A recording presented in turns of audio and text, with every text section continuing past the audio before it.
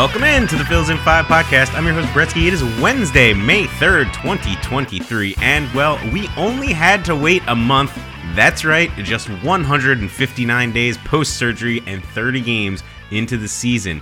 Designated hitter Bryce Harper returned to the Phillies lineup last night, batting third. Did the Phillies win? Of course not. But it doesn't matter. We're going to ring the bell for the return of MV3. Welcome back, Bryce. And let's recap the games. Monday, as the Phillies opened their series with the Dodgers with the news of Harper's imminent return in the back of their minds, the Phillies got absolutely walloped. Taijuan Walker was back on the mound, and he had his velocity back, but gave up a ton of hard contact and hits and runs. He was charged with 8 earned runs on 8 hits and 3 walks over 3 1/3 innings pitched. Really never gave the Phils a chance to stay in this game. Castellanos and Marsh notched a couple hits each on offense. Kyle Schwarber blasted a solo shot, but it wasn't nearly enough. It was not the Phillies' night on their way to a 13-4 loss. Cody Clemens had perhaps the highlight of the day, notching a strikeout while gathering last 2 outs in the 8th. Not quite the velocity of his dad, but nice work. Clemens on the mound. That's loss number 11,202 of all time.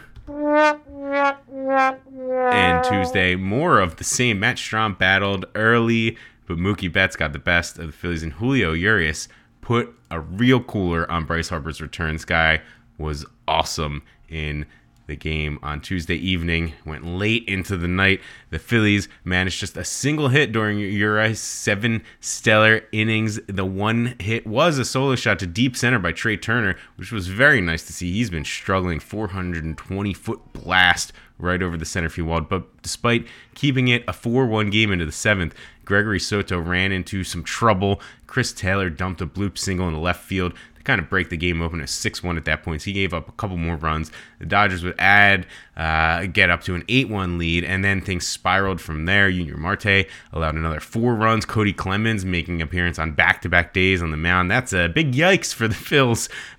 They lose 1,000,000,000 to 1. It was actually 13-1. That back-to-back games, allowing 13 runs. Lost 11,203. You know, we deserve another one of these. All right, let's move it on. Our star of the day, yeah, it's Bryce. He may have not done a whole lot to help the team on Tuesday. Over 4, 3 Ks, but he is back, and the Phillies are gonna be okay. News and notes.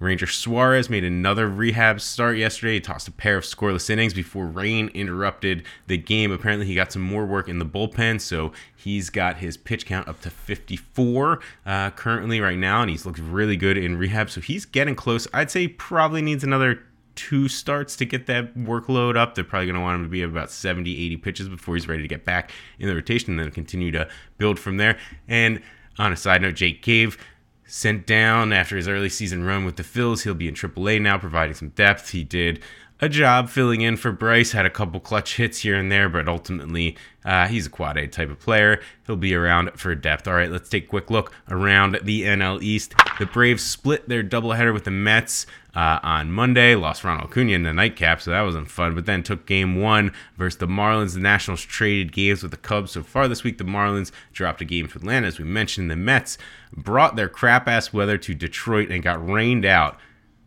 But we want to talk about the Mets a little bit because this week they have Scherzer back from a suspension, Justin Verlander back in the lineup after an injury, looking to get on the mound, and they're both going to pitch in Detroit, where they had so much success together about a decade ago, winning World Series, just really dominating there. So that should really be fun to see those two pitching for the Mets against their old team. And of course, we've got the Phillies, a game under 500 once again, 4th place, 5.5 back. Time to get it together. All right, how are they going to do that? Up next, it's Getaway Day versus the Dodgers. So we're going to get a 4:10 game. Spare us East Coast folks from staying up past midnight. Aaron Nola versus rookie Gavin Stone making his major league debut. The Phils really need to salvage a game here. Friday, back at home, Zach Wheeler versus Chris Sale. The Red Sox are coming to town. Saturday, we'll get Bailey Falter versus Corey Kluber. And then Sunday, a 1:35 start, Taijuan Walker versus Tanner Houck. Hopefully, Walker is going to look a little bit better than he has of late. All right, that's all the time we have for you today on a quick Wednesday Phils in 5 podcast. We don't have too big a turnaround. Game at 4 o'clock today. Hopefully, Bryce can get his first hit of the season. Let's go, Phils.